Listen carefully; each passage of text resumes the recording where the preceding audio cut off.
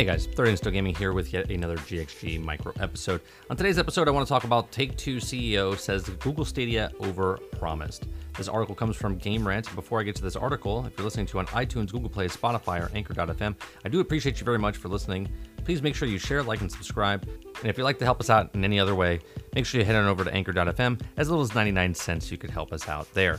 Don't forget to watch us over at 30andstillgaming.live. That's our website that has all the information on all the content that we've been doing in one location for you, so you don't have to go to YouTube and Twitter and all this other places. You can go to one-stop shop, 30andstillgaming.live. Okay, so Take-Two CEO shares his strong views regarding Google Stadia's launch, not meeting expectations, but confirms future support. Google Stadia launched in November of 2019, requiring a subscription to its Stadia Pro service. While it's difficult to discern the Stadia service popularity of success, it isn't reasonable to state that it hasn't been explosive adopted of Google may have wanted. Now, as excitement for the earlier months of Stadia winds down, some of these things seeing as an opportunity for reflection and some for criticism. Even Take-Two CEO Strauss Zelnick apparently has something to say about the game streaming service. Now, during the recent Bernstein Annual Strategic Decision Conference, Zelnick spoke openly about the views of Stadia. After first acknowledging that Stadia's launch has been slow, he added that his thoughts to why.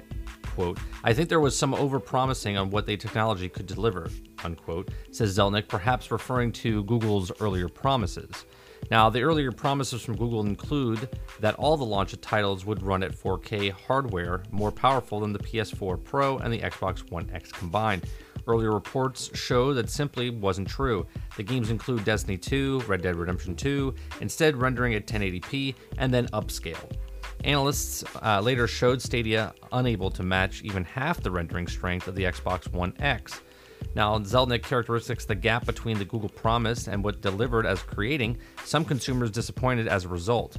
Nevertheless, Zelnick says that Take-Two is supporting Stadia because it's confident in the streaming market moving forward. He goes on to say that over time, I believe streaming will work, which isn't exactly a complimentary description of Stadia. Rather, Zelnick seems more focused on the honest understanding of what Stadia offers. Now, quote, the belief that the streaming was going to be transformative was based on the view that were loads of people who really had an interest in the interactive entertainment, really wanted to pay for it. Now, but just didn't. What to have a console, I'm not sure who turned out to be the case, unquote, is how Zelnick described the current status of the gaming streaming. Now, yet Zelnick still sees potential in streaming, saying, anytime you broaden distribution to potentially broaden your audience. Google Stadia launched may not have been up to Zelnick or more gamers' full expectations, but is still just the start of what likely to be shifting in distribution. Many current gamers may not have been willing to simply switch to Stadia, but more in the future may opt in for, instead of paying for more immediate expensive console or PC time, it will just have to have a popular Google Stadia where the competitors can grow.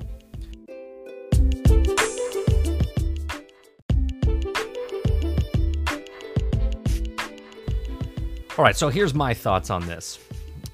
Google Stadia from the very start I thought was going to be a bomb. Now, there was a company that did this, it was called OnLive, that did it way back when, I want to say in 2010, 2011, maybe even earlier, they had the online service, and it just didn't work out.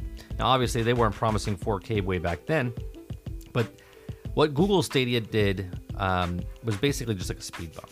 Google was trying to get into the market of consoles without making a console, but yet wanting console-type prices. And they've also decided that they wanted to charge the games at full price instead of a games of service like Xbox Game Pass or EA Access or the PSN Network, right? Or I forget what the PlayStation Network is called. I'm sorry because I don't have a PlayStation, but trying to compete with this. Now, in my opinion, I think what Google should have done, and this would have been the smart thing to do, is that they should have taken the route of not only just the Google Chromecast, but they should have taken, how about Google's website itself? They are on every single web browser in the world, no matter what computer you go to. You could have easily put a small little,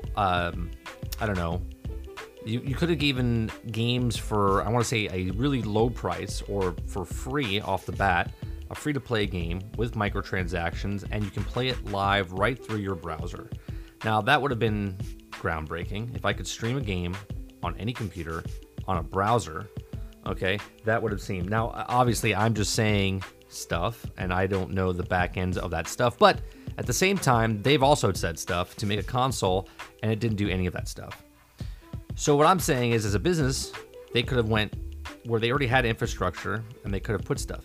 Now it's just kind of an experiment, and the difference between this experiment of this console and the other consoles is that the other ones are proven factors. Now, if there was testing going on, let's say like the Xbox, and the Xbox was out there for many years, and they tested it and said, okay, well, these are what we did right, and this is what we did wrong, and they charged a $350 price tag, but people didn't realize it was a test, right? Xbox is still doing this to this day. They had the Xbox One, right? And then they came out with the Xbox One S, and then they came out with the Xbox Series, the Xbox One X, where it was a test market to see how many people would buy this higher end market PC, and that was a testing route.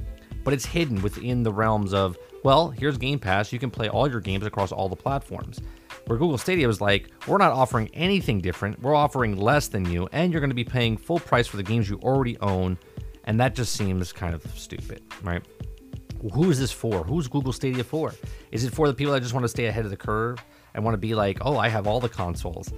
Is it really a console? I mean, it really is just a stick. It's like a Fire Stick. It's like any other thing. And they don't have any groundbreaking games. They don't have exclusivity of games. And when you're coming out with a system like this, you either need to make it a subscription fee where they don't have to pay full price for the games to play the games. They just need to get a market like Game Pass to pay $10, to pay $15, and play all the games that you want. Now, if someone has infrastructure and money to throw at stuff, Google would be one of those places. So it's really weird that they went to choose to try to make money on top of money when they're first trying to break into the market. That's just, what I'm saying. Now, do I think that this is a good thing in the future? Sure. But I've played Project xCloud. That's cloud-based service gaming. That's a much better experience than Google Stadia. I've played online way back when on live, okay? And that was a really clean experience. Google Stadia is not doing anything different. They're not doing anything groundbreaking, and they're definitely not upping the ante or the bar for the Google Stadia. So, will it get popular? Sure, there'll be the 10%ers that go out and buy the Google Stadia 2.0. What do I think they need to do right now? Well, first they should have let off with the free Stadia at launch, not just the premium version. That would have gotten a lot more people ready for what was happening right now. People paid for it, and it didn't. They overpromised and underdelivered. And what you need to do is underpromise and overdeliver. And if they gave us the free Stadia at the start with free games, and then on top of that, bring out the paid version, and then give quality options of 4K and so on, that would have left a better taste in the gamers' mouths. These are just my thoughts. Let me hear yours in the comment section down below. I would like to hear what you guys would do. All right. Are you playing Stadia? Is Stadia better than the systems that you already own? Do you want an actual box in your house still, or are you okay with it just flying over the cloud and then taking that payment and putting it towards your internet speed? Let me hear in your comments section down below. Go to 30andstillgaming.live. Head on over to the bottom of the page. Give us an email. Hit me up on Twitter at 30andstillgaming. I do appreciate you very much for listening. Please share, like, and subscribe. And as always, thanks for listening. I'll see you on the next one.